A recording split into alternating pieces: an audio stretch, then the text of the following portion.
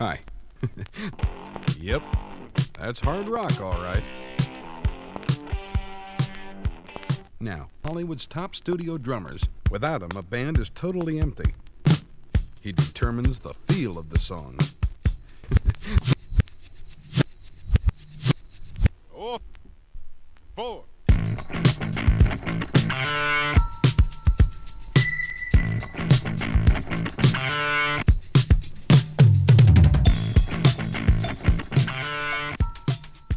This is Dr. Tar.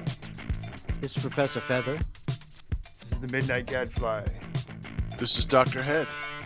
And this is Boom, the Blue Fez. And you are listening to Unsane Radio.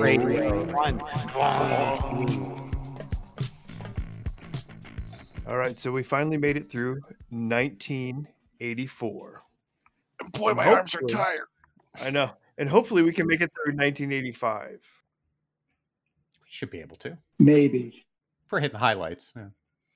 And we are talking, ladies and gentlemen, about the history of science fiction in film. We are over the top for the 1980s. We're on the downside of the 80s here. We're actually on maybe the fulcrum point if you look at it. We're on the cusp. We are on the cusp. 1985. 1985. What a year. Let me tell you what happened in 85. Start with. So what were you doing in 85? I graduated from high school. Oh, yeah? Right. Congrats. And I watched Back to the Future. Ah. Back to the Future. Probably, well, yeah. That's the movie. That's a good movie of 1985. Heck yeah. Huge movie of 85. Huge movie. And a great movie. I really liked it. Yeah. Just a super fun movie. You know? Well, it was great because it had that Klingon from Star Trek 3 as a time traveler. It was awesome. Right. And the hot chick from Howard the Duck. Midnight Gadfly, I demand that you turn over the secrets of Leah Thompson. Leah Thompson. Yes, I'd like you to grab Leah Thompson's underwear from Howard the Duck and bring it back here. Thank you. Dr. Head's willing to pay good money for this. What does a yellow light mean? Okay, I love this movie. It's stupid, but I love it. Oh no, it's great. It's one of those movies where everything works. It's spot on, brilliant casting, a tight story, great special effects. And the special effects don't really get in the way of the story. You know, it's very much a science fiction film, but the sort of science fiction bookends the movie, starts and ends. But everything in there is just this works perfectly. I mean, and it's Buckaroo Banzai-esque. Yes, and given the history of the movie, where Eric Stoltz was originally cast as Marty McFly, and then they pulled him out at the beginning of the production because it just wasn't working, and then they were able to get Michael J. Fox. They were able to negotiate something with NBC, between his family ties stuff to get him in, and I think that made all the difference in the world because the way that Michael J. Fox and Christopher Lloyd. Glover. Yeah. Yeah. Everything is just perfect in this film. For me, that's my opinion. Yeah, anything with Crispin Glover is good. What, Lorraine? What?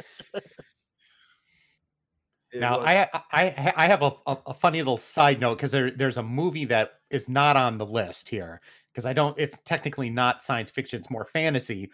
But a friend of mine and I were going to see Return to Oz. Now, I don't know if anybody here has ever seen that. That's a pretty dark movie. It was a sequel to The Wizard of Oz. Disney put it out in 85, and they were touting it as a sequel, and it is. It's a weird little film. And we got there, and my friend, for some reason, decided, I don't want to see this. And he saw that there was a sneak preview of another movie, so he goes to see that. I go see Return to Oz. We come out, and we're talking, how was this? What was the sneak preview? And he goes, oh, it's this time travel movie called Back to the Future. I said, how was it? He goes, it was pretty good. So I missed seeing a sneak preview of it. And it wasn't till like a couple weeks later, I was able to see it after it hit. And, it was doing crazy at the box office. Returned off, so good movie. Well, it really Weird captured movie. the zeitgeist, I think, of the mid '80s. You know, you've got this return to a simpler time, which was really prevalent in a lot of the sitcoms, like that was started with like Happy Days and Laverne and Shirley and those kind of movies. But then you had this weird Freudian kind of thing with his mom, and then the awkward weirdness of seeing your mom as this kind of horned up teenager, for you, and just the awkwardness, and then you have the mores, the difference of the '80s and then the '50s, which kind of having fun with that, and it's just everything, all the elements kind of came together, in a great, very entertaining way, and it's still, the movie stands up. It's still fun. I just watched it a few weeks ago, and like, oh, this is just such an entertaining movie, and you love the guitar scene at the dance. Oh, that guitar scene was like made for musicians. Every musician out there in the crowd was watching that scene, and then after it was all over, just going, yeah, you fuckers. But that was a great scene. I love that. It's my favorite scene in the whole movie, actually. But I like the movie a lot. I thought it was a really, really well done movie. And there again, not, it's another one of those, just a really entertaining movie, not to be taken absolutely seriously. Let's just have a lot of fun. And a lot of movies in the '80s are that way, and just that kind of, and yeah, just yeah. And the directing, you didn't really mention, the directing is really good. Yeah. I think it's top-notch directing, and that's another thing that really makes it, and just his leadership and vision, I think, is pretty good. Which, let's face Have it, we talked about Terror Vision? What year was that? I don't know. So I think that's a bit. I think. Go ahead, Gadfly. Well, I think that's a bit later, but I think with Back to the Future, we're going to see the start of the social mores starting to shift against commenting on what's going on in the world around them. You know what I mean? There's a lot of this fantastic stuff up to this point. In 1985, there's a lot of stuff like this that it's really juxtaposing the decadence of the '80s with the conservatism of the '50s. And then that leads us into the next movie, which is Brazil, which is it's corporate reality. I just wanted to add just one thing before we get into Brazil, which is an animal of itself. I think what it was, we came out of the '70s and we gave ourselves permission to have fun again. All those movies in the '70s, because of being mired in Vietnam and all the things that were going on, just was so heavy. It was like we could finally take a step away from that and breathe a little bit easier. And so that's, I think, impacts some of the fun sense that the '80s came, and along with the resurgence of the new wave British music coming in, which is very poppy. The fashion and trends became really, really light and not so serious as we had for the decade before that. So I think that might be part of the influence on that, a little bit, how the '80s were a little bit more fun. Just my 5 cents worth. That's why I'm a doctor. So you can give your 5 cents worth. That's right. I always carry nickels around to give them to myself when I'm brilliant. He's the 1 out of 10. So after Brazil, we have we didn't talk about Brazil. Brazil yet. Oh, I thought that's what I just mentioned, didn't I? And what were we talking about? Dr. Head was prefacing Brazil. Okay. Yes. Okay, so Brazil. Now we're ready to. Oh, Brazil. So for the crew here, this would be one of my favorite Terry Gilliam films. This is like right up there at the top. And this was a cable catch for me. I didn't get to see this at the theater, and this is one of those where I would almost put it up there with like Buckaroo Banzai, because you just fall into the film and you just kind of have to go with it because it is just so off the wall. And you speaking of the social commentary of the film, but just his dreamlike set pieces that he'll design and the stitches it all together, and then the ending, it's just kind of like, wow. It's a film. like I have the Criterion collections, like the 3 or 4 disc edition, just so I can watch all the various versions of it. But it's one of those movies that sticks with you after you watch it, just because of the commentary and just his vision in it. In my opinion, is just wonderful. It was a type of movie that was so different for me to see, and by that time, it just voraciously eating popular culture because it was so unique and weird. That it's a little unsettling. Terry Gilliam's vision is so bizarre and painful at times looking. It's like a Marilyn Manson video or something, at times. When you watch The Beautiful People, I'm thinking, oh, that you were inspired by Terry Gilliam. But so, all of that, although one of the, the conundrums of it is it's shot so beautifully. Yes, exactly. It's like hard thing, bizarre, beautiful, bizarre. Yes. Right. No, I agree. And then the story pulls you in, and it's so surreal, and this magical realism at times, and like nightmare dreamscapes, and it's just like Roald Dahl on acid, like James and the Giant Peach, just fucking bizarre, Or like, Matilda. yeah, like what the people on the walls, right? Yeah, it's like what the hell. And I was really blown away by it when I saw this. I was 17 or so, and it's just like there's some of those scenes just are still right there in my face. So the next one, can we now move to Cocoon? Does anybody else have something to say about Brazil? Wait. You're good. Brazil? You're good. Okay. You're on. Yeah. I think we did Brazil a pretty good job right there. We What was did Brazil. What was next? Cocoon. Cocoon. Ron Howard. Wilford Brimley. Don Amici. Hume Cronin. Steve the Gutenberg. I found the movie interesting because it was not necessarily an appeal to young people, which was kind of against the trend, against that trend that there has always been, really. But and kind of showing, it's one of those movies that show older people in a different dimension. It gives them a different dimension, and I like that. I like that attitude of the movie, and I thought it was pretty well done. It's not it's kind of an understated movie. Yeah, it's Ron Howard, man. That dude just Yes.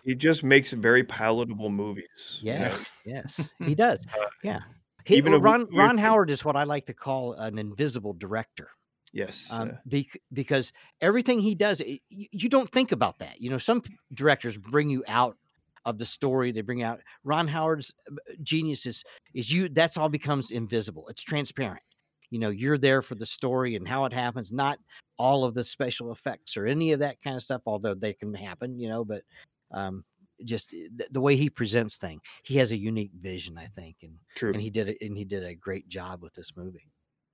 Yeah, I would agree with it. I remember, I think we saw this with my folks, went to the theaters, and I was like, oh, I think I was a little more of a hardcore sci-fi fan, and you just like, oh, that was dumb, bunch of old people, whatever. But I remember walking out going, that wasn't bad. It's like I actually enjoyed it. And again, it's one of those movies where the sci-fi bookends, kind of the movie, and you just, it's just the old people, and it's funny now as we look back on this film later, you're just like, okay, yeah, I can kind of understand that. And it's like, yeah,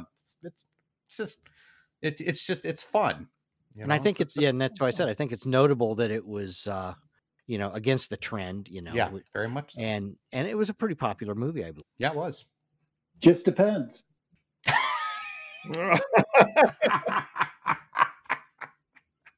All right, moving on. Daryl. Daryl. I vaguely remember this movie. Same here. If this was another cable snag. Who's in it? Daryl. Yeah. Who's and in his it? other brother Daryl and his other brother Daryl. Oh, Larry. Excuse me. Hannah. Yeah, Michael McKean. Yep. I only bring this up because it was on cable all the time. Like it was on everything, HBO, Showtime, all that kind of stuff. I never saw it. I never watched it. So I don't know. I've never seen it either. I And I'll tell you remember why. seeing Here's it, why. and Oh, go ahead. I was just going to say, I remember seeing it and forgetting it immediately. It's because Dr. Head hates acronyms. That's exactly it. I'm serious. You got it. Like, I will not watch a movie if you can't. No, sorry, I will not do that. DARYL. No. Data analyzing robot, youth, life form. You're no chud. Good call, Gadfly. That's Okay. 100% it. So that moves on to the Dungeon Master. I thought that was Donut Master. I was like, oh, I'm hungry. Donut Master sounds good. That's Dungeon Master. Probably not. Was that the one with Meatloaf in it? No, Wasp. Blackie Lawless from Wasp. No, Yeah, it's the Whoopee Cushion King. yeah, this is No, I think Blackie Lawless is in Dungeon Master. Richard Mall. Oh, Richard Mall. Bull. No, really. Yeah. Yeah, this is a really cheesy movie. It especially if you're a D&D player, you watch this and you're like, yeah, it's not what I was thinking. And then you move on to Day of the Dead by George Romero. Why Dungeon is Master this? does appear. Wasp Yeah. is in Dungeon Master, just to let you know. Somebody explain to me why this is science fiction and not just horror. What's that? What movie? Day of the Day Dead. of the Dead. Well, because the very nothing premise really. of the whole thing from the very first movie is that it's an infestation from outer space. Well, they So allude to that brings yeah. that brings the science into it. Right. It's a virus. Yes. It's a virus. Kind of like So yes, Corona. it is a science fiction movie. It's a science fiction horror movie, which we've talked about a lot. Yeah. Day of the Dead, I saw on the drive-in, I think a double feature with maybe Blood Beach or something like that. Nice. Oh, that's pretty good. Yeah. Blood Beach I came away enjoying. I've tried to watch this. I've watched this movie now 3 times thinking I'm supposed to like this because I love Dawn of the Dead. Dawn of the Dead is maybe like Right. the holy of holies of horror movies for me. And Day of the Dead I found to be so incredibly boring and slow and just talky. Unlikable. Yeah, the characters I don't care about. I just don't care about Bub. I just didn't think it was that much of a pull. And I was just so grateful when it was over. And I'm like, God damn you, George Romero. What the hell happened to you?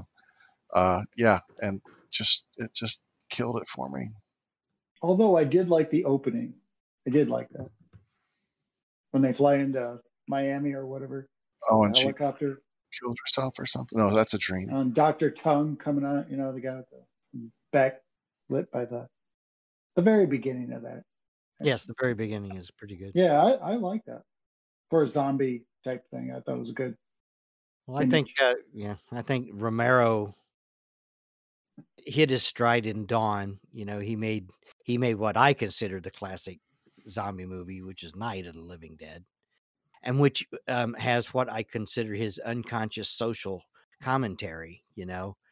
Because when you talk to any of them or anything, all of the social stuff that you see within the movie is really just ingrained cultural reaction. It wasn't Imposing all that, yeah. as opposed to being conscious. And then Romero became conscious in Dawn of the Dead, and then he became really unconscious in Day of the Dead. So that's how it kind of worked out. That was a remarkable therapy session. All right, which one of you is a pussy? Oh, well, the next movie has both dick and pussy. Enemy Mine. Enema Mine. Enema Mine. Enemy Mine. Trying to flush it. Dennis Quaid, Louis. One of those strange little movies, that it's not anything that not heralded or anything, and comes out and you kind of watch it and you go, this is That's all right. This is pretty good. This was Yeah. pretty well There's done. substance. Well done. Yes. they sharing that culture and finding that sense of commonality and helping one another kind of survive where they're at. And gender And manipulation. Duke Gossett Jr. blowing out his little air bubble things. Yeah, I'd like this movie. I have not seen it in decades, but when I watched it when it came out, I thought, wow, this is really, it was really good. Just like Starman was a surprising movie. This one I thought Right. also had that same kind of intimate vibe that I really, really liked. Positive, yes. And kind of a low key quality. Yeah. Yes. Very much so. Yeah, they were very like isolated in the set that they were in. And then just the whole thing of not them just becoming friends to survive, but then becoming almost like surrogate mates, because the one, Yes. is, Yes. not to spoiler alert, Dennis Quaid is pregnant. So that explains the end. You dropped the soap, Earthling. Okay, and that moves us on to the next one, which is Explorers by Joe Dante. Yeah. Starring a young Ethan Hawke, Yep. River Phoenix, Mhm. Jason Presson, and with music by I Might As Well Be Addicted to Love.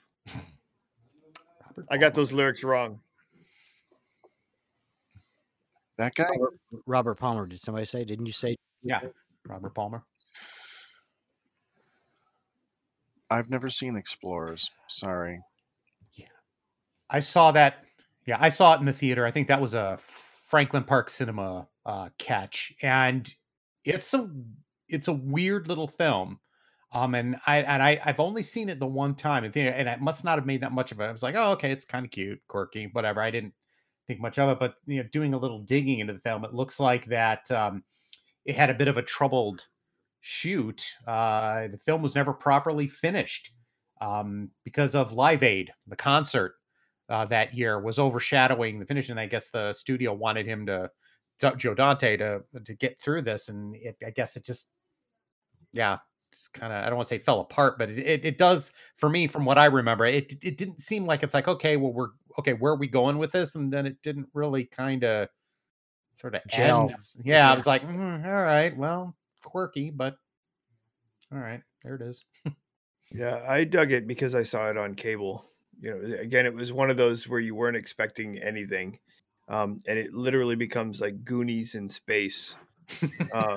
Because you've got these kids and they create their own spaceship, and my favorite part is that the kids go up to the spaceship thinking that it's some space overlord, and it's really just this other kid, space space alien, who then gets in trouble by his parents while he's messing around with these other kids from Earth. It's like, and it really started to set that tone for Joe Dante movies.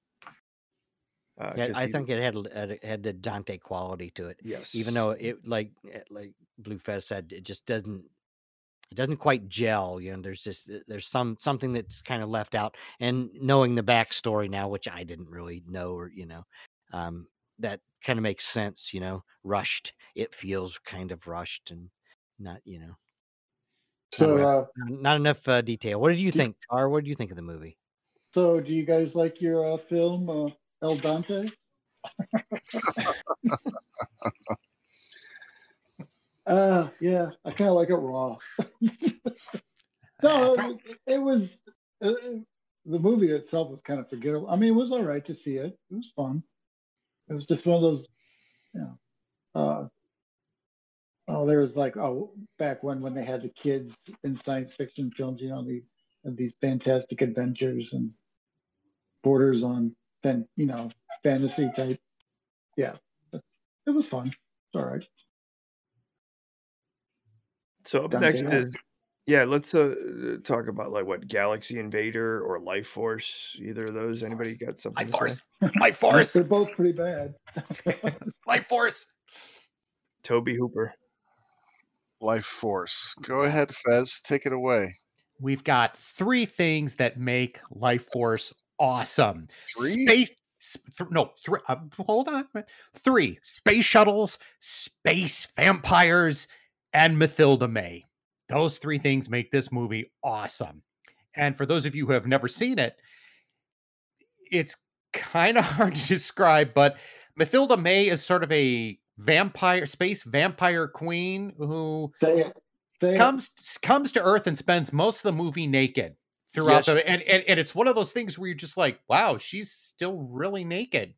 Okay. Right. She's just walking around and everyone's pretty cool with it. And it just keeps going and you're like, this is the best movie ever. Right. Thank you, God. British stiff upper lip, and the American stiff other things. Good old Mathilda.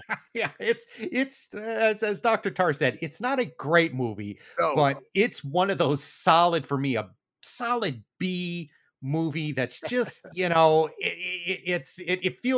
it came from like the 1950s, it very much feels like that. It's that, it's kind of this cheesy sort of plot, but I don't know, for some reason that movie like El Dante Pasta sticks with you after you've seen it. I love Life Force. I admit it. Mathilda May. Well, you forgot the fourth thing, which is Steve Railsback. Yes, who could forget? Who was looking at Steve Railsback? Was there anyone else in the? I mean, sorry, I missed that. Patrick Stewart? Patrick Stewart was in it. I didn't say Patrick Stewart because after you hit Mathilda May, it's just like, and Mathilda May. Yep. And it stopped right there. Went in a different direction. Yeah. Yep. Blood flow going down. I was never more glad to have a VCR in my life. I might put this one on short play, not that super long play. I want to see and John Dykstra did the effects. Yes. You know that. Yeah, but that's pretty good. The beginning where they're floating around in the vampire ship, I kind of thought was pretty cool. Yeah, I did like that. A good cheesy movie though. Yeah, I had no idea that she was going to be the whole. This kind of a sequel to Queen of Blood. Like they actually found us. Yes, there you go. Yeah, that's very possible. Yeah. All right, so the next movie is Mad Max Beyond Thunderdome. I had no one told me that Mel Gibson was going to be nude the entire movie.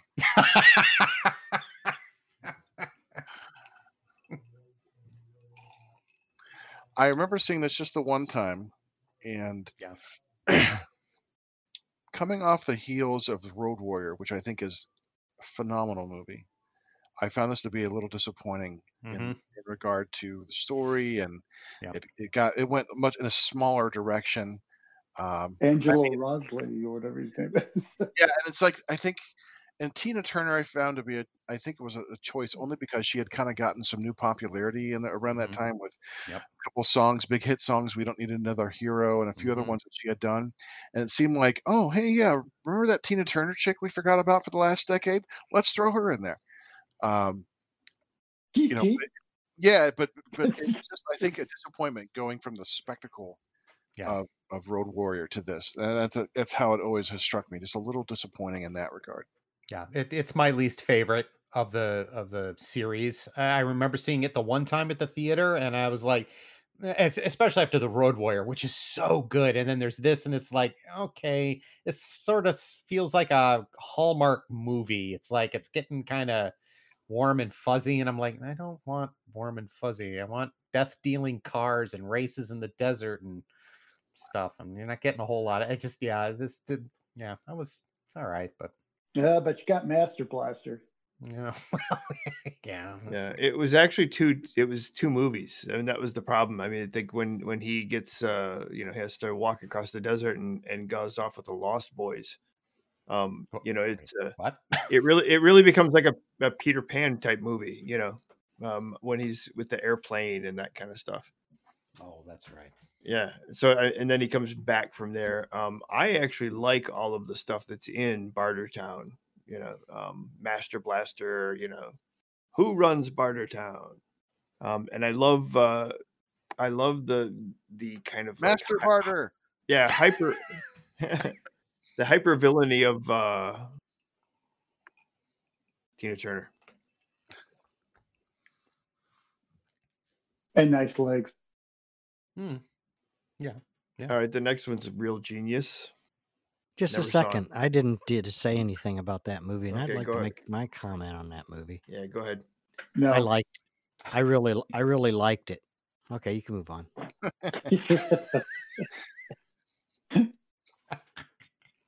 Oh, fill us in. Thank you for that, Featherberry.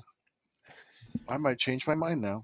I can't talk without echoing, so somebody else announced the next film. Morons from Outer Space.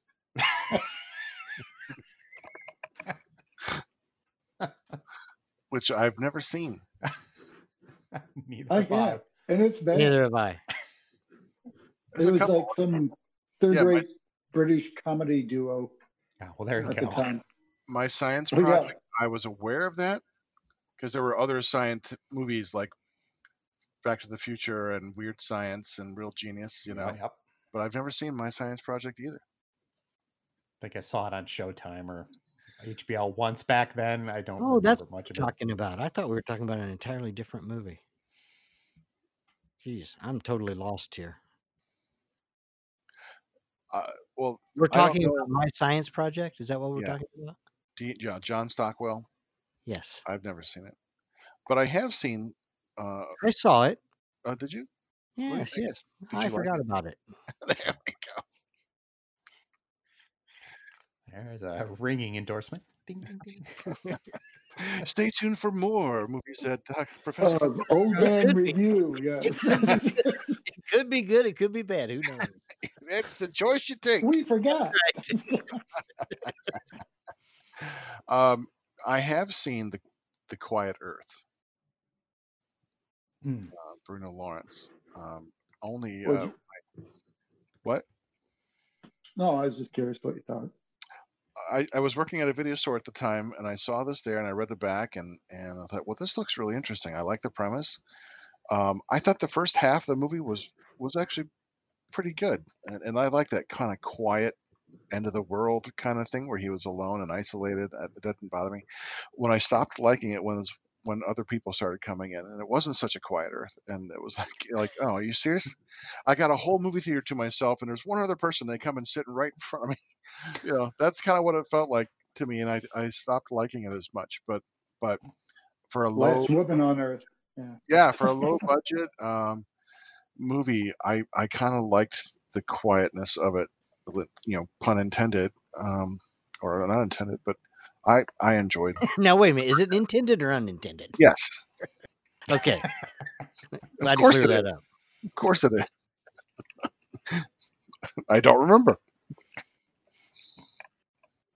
Yeah, it's a contemplative movie, I think. And I agree.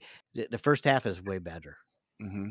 Yeah, I totally agree. But it's still a pretty interesting movie, though. Yeah. Well worth a watch. If you've never seen Yeah. it, it's well worth a watch. Yeah, it's got that feel like Solaris in a Yeah. way. Yes, that's true. And That's true. Which, if you get a chance to watch the Russian version, which I think Turner Classic is showing, it's just such Pretty amazing. quiet. You want to enjoy the ride and the bizarreness of it. It's all kind of wonderful, and that's a little bit like this as well. And I think they ruined Right. it by bringing in those other people. What do I know? Okay. Moving there you on. go. What's next? Radioactive Dreams. I've never No. seen that one. Yeah. Another one. Never even heard of it. Is that the one with the two brothers are in a bomb shelter or whatever? And they wake up. Apparently it's an homage to Noir Detective. Because that's all they had to read were like comic books or whatever it was. It's a science fiction comedy. Yeah. Tyre, what'd you say? Oh no, it's just like what he's describing. They're like stuck in this bomb shelter when they're little kids. When they can finally come out, they've had are like these movies and things like that. So they had like this film noir type personas and all that stuff. And yeah, no, I've never seen it, but that's kind of like what the. Oh, I see. I thought you're talking about watching it. No. Gotcha. Yeah, because I don't think I've ever seen it either. Yeah, I don't. Neither have I. Although I know the director. He's the guy that did that kind of low budget Captain America movie at the end of this decade. Ooh. Yeah, there we go. So where are we now on this list? Real genius. Yes. Yes. Real genius. Val Kilmer.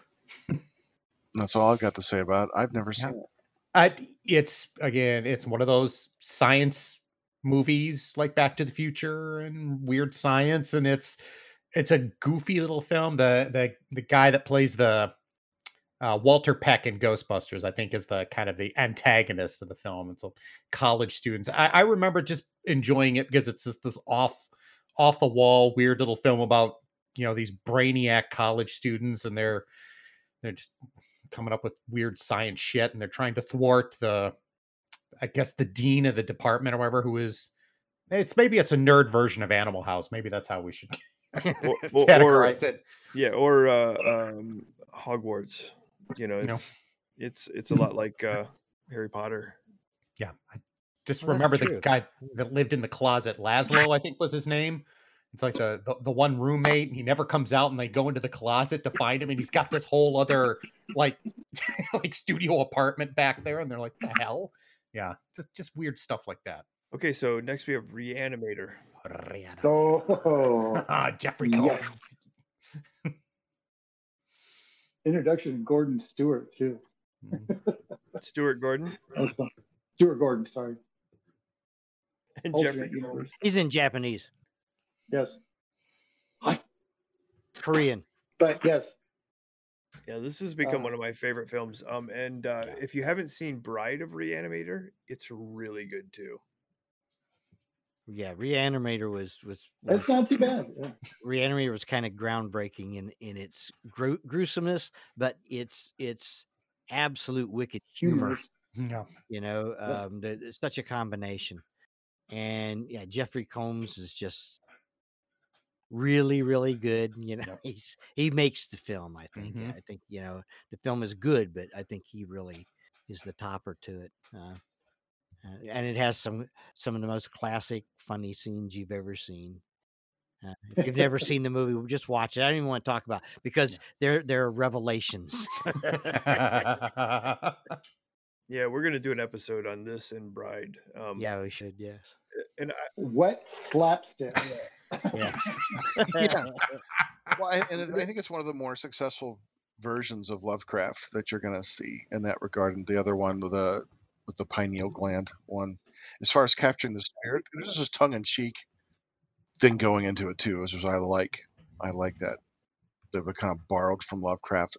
Or from that movie, several tongues in your cheek. Yeah. Exactly right. But I think it was one of those movies where Lovecraft. Whose tongue and whose cheek? Yeah. And what cheek? On your face or? So you're talking about From Beyond. Yes. From thank Beyond. you very much, Yes. Gadfly. Yes, exactly. Yeah, they're just a lot of fun. But I think they enter into their own 80s kind of pantheon, which is Evil Dead, Reanimator, and then what was the other one I had? Phantasm. Oh yes. Yeah. Yes. So Yeah. All these prior to CGI stuff, and it's just fun. And I think the next movie kind of gets in there for me. Yeah. As well. What's the next one? Return of the Living Dead. Yeah. Dan O'Bannon directed it. That was the first time that I saw like the fast moving zombies. Not only fast, but they talked. They had intelligence. And he had this great, it's a horror with a lot of comedy and some genuine frights along the way and pretty gory. Gory, yes. Yeah. And Leanna Quigley dancing naked. But in a comedic way, though. I mean, it was gory, but it was... Right. And then the talking zombies are like saying, send more paramedics. And it's just like, this is so much fun. Yeah. And unexpected because there weren't too many comedy movies like this. One of my favorite scenes was all the medical displays that they had coming to life. The butterflies, the half dog. The half dog. Right. That's what I always remember. Yeah, and they're sitting there breathing the gas. Yeah, the body running around the corpse. Running around the. Oh my god, that was so fun. And what's his name? Kevin. what was his name? Kevin Kern. And they were all asking him, "What do we do? What do we do?" The head, kill the brain.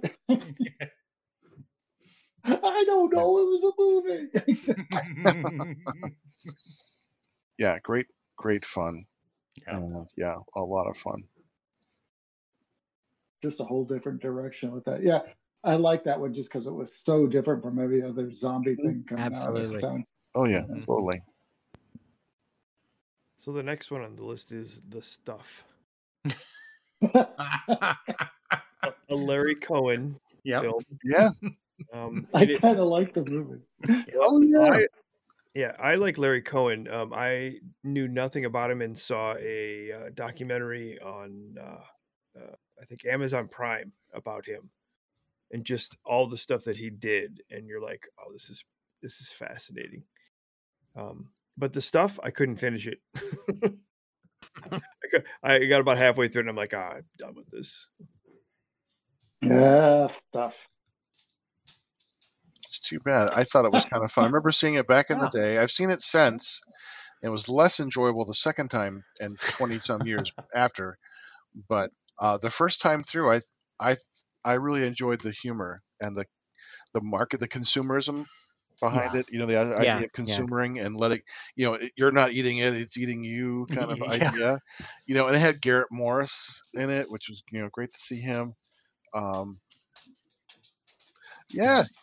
And this is something my dad and I watched together, which we didn't watch too many movies together. I'm kind of surprised that he watched it, but I think it was only because it wasn't like gory and there was enough humor, and it was just Yeah. bizarre enough because that was like when like the yogurt places were getting really popular with the soft serve, the yogurt, and you know things popping up. So there was just this notion of So the he dessert. got sucked into the stuff. Yeah, and it was just so goofy and silly. Yeah, but the second time through, I'm like, boy, it just didn't age well for me. But Well, and you I probably don't remember being this decided long. the second time through that Garrett Morris couldn't act his way out of that proverbial paper bag. well, there wasn't much to act out of. But Well, I know, you but know, he couldn't act anyway, so he was my least favorite part of the whole experience of SNL. because Oh, okay. I just don't I never liked Yeah. him. I never thought he had any talent. But I was just And- happy to see such a ridiculous concept. But it was I like the concept. Yeah, Yeah. that's what I thought too. You know, and just kind of that absurdity. Cohen always had really fun concepts. Execution, on the other hand. Execution not always been good. Yeah. But that had Moriarty, that guy, for the lead from Law and Order. Oh yeah. What's his Well, name? Can't even remember his name. Michael Moriarty. Michael Moriarty. Yeah, that's it. He was in Q. That was another Cohen movie. Yeah, he to me he's got no charisma whatsoever. Well, you know, he's a phenomenal jazz musician, though. If you listen to, Is he's he? really I didn't know that. That's good. yeah. It's good that he's got a good career. All right. So then next we have another one, an analog of Larry Cohen, which is Charles Band's Trancers. Mhm. He's more tapes, VHS tapes is how I remember him more. I love those stuff. The Trancers with Tim Thomerson is Thomerson. awesome. Yeah. Yeah. Dollman, all that Good. stuff. Yeah, Dollman, those are very entertaining. Had kind of a good comedic feel to his. Yeah. Yes. Yeah. Puppet Master. Is Yep. that? Yeah.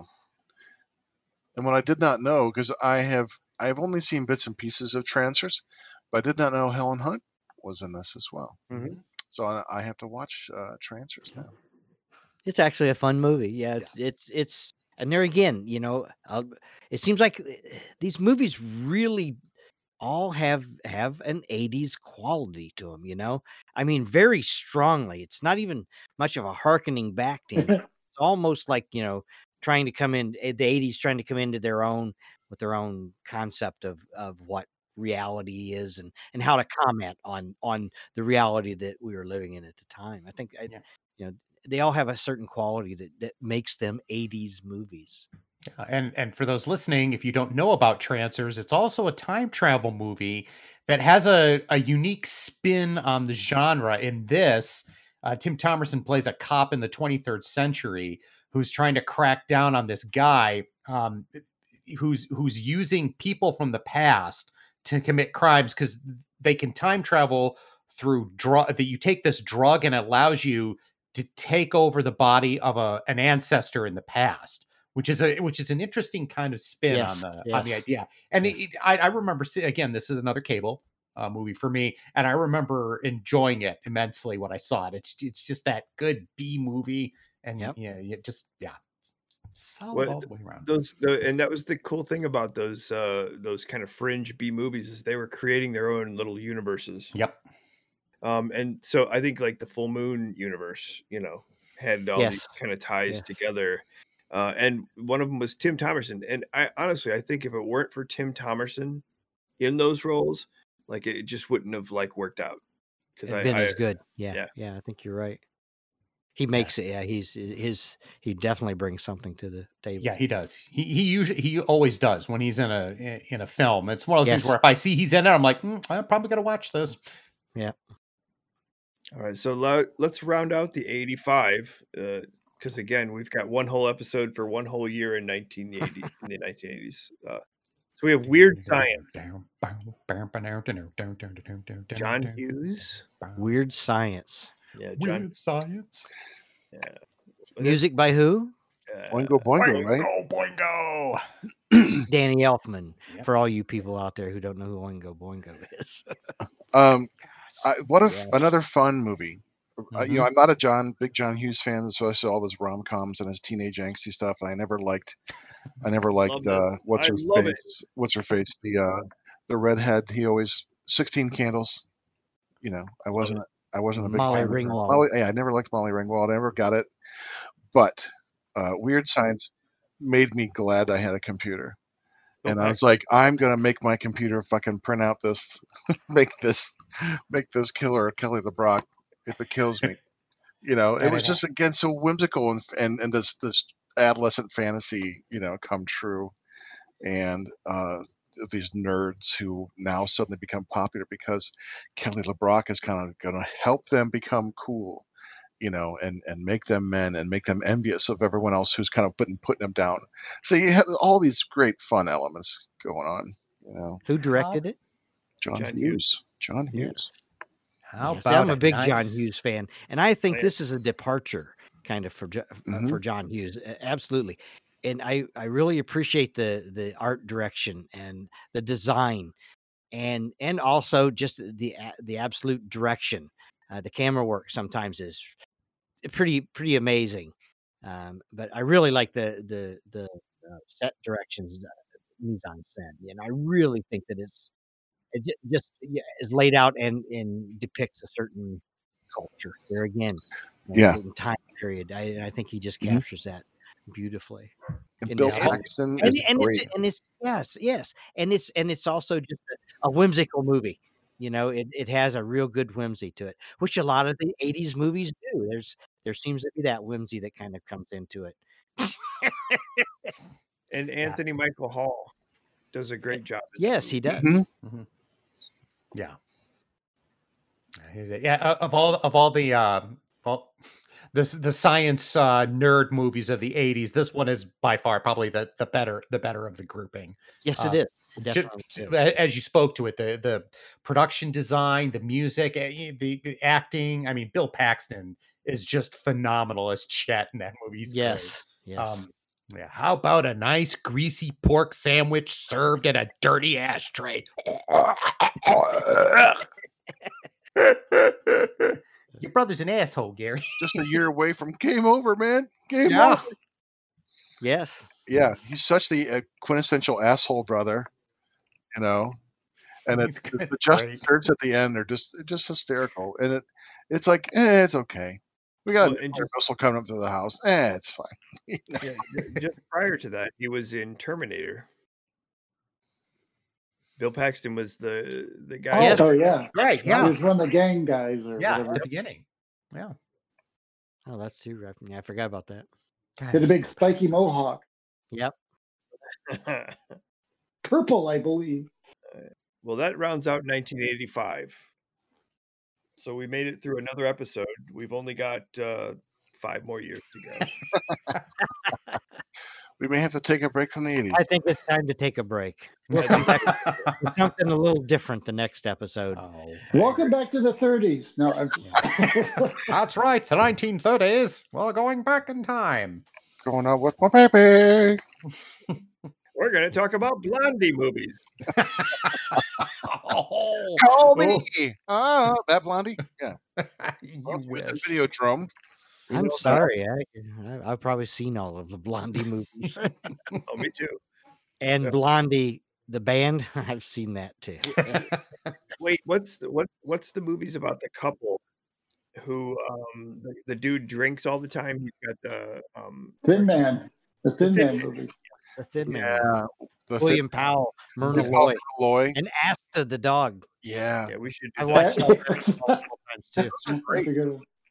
I tell you, I fell in That love. was a fun movie. I like those movies a lot. Yeah, when I saw The Thin Man, I was about 16 or so, and I fell in love with Myrna Loy. I'm like, oh my Lord. Yeah. It still hasn't stopped. She's just wonderful. But I like her most as Nora Charles.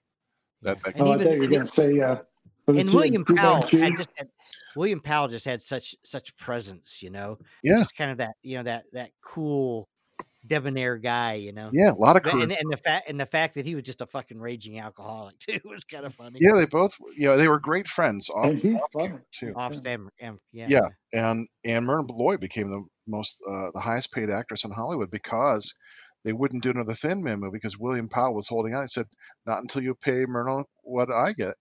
And so that's why they took a little break. And when she came back, they both made the same wage. So she was the highest paid actress in Hollywood. Yes. At that time. So Good yeah. for, exactly. And then he, because he was married to blonde. She was, oh goodness, I can see her, starlet. Anyway, she died really young of cancer. I believe. Yeah, I know who you mean. Yeah, she was great. Early 30s, like this quintessential platinum blonde sex pot. Really funny, sharp razor wit, funny. Sex pot. You don't hear that much anymore, do you? That's right. We're talking about the 30s, yeah. See. No, I said Planet in the Sex Pot. Oh, Jean Harlow. Yes. Yeah. Right on the tip of my tongue. Jean Harlow was pretty cool. So is Ed Wood. So are we ready to get out of this now? That's what I was gonna say. Let's wrap up this episode. Cue the music. Yeah, you guys want to watch me take a dump? Say.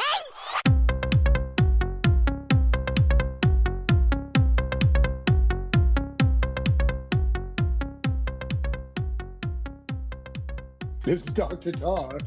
This is Professor Feather. The Midnight Gadfly. Dr. Head. And the Blue Fez. You've been listening to.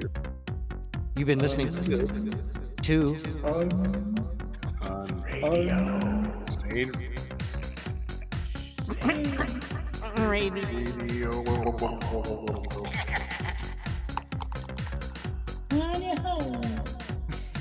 Go to the unsaneradio.com website and look at the pretty pictures. They're pretty. They're pretty big. Especially if you got a big screen, put them on your TV. They look beautiful. They make good backgrounds. Make beautiful. We are all over. We are all over Facebook. All over your face. All over your face. You may not want us there, but that's where we are. Get used to it.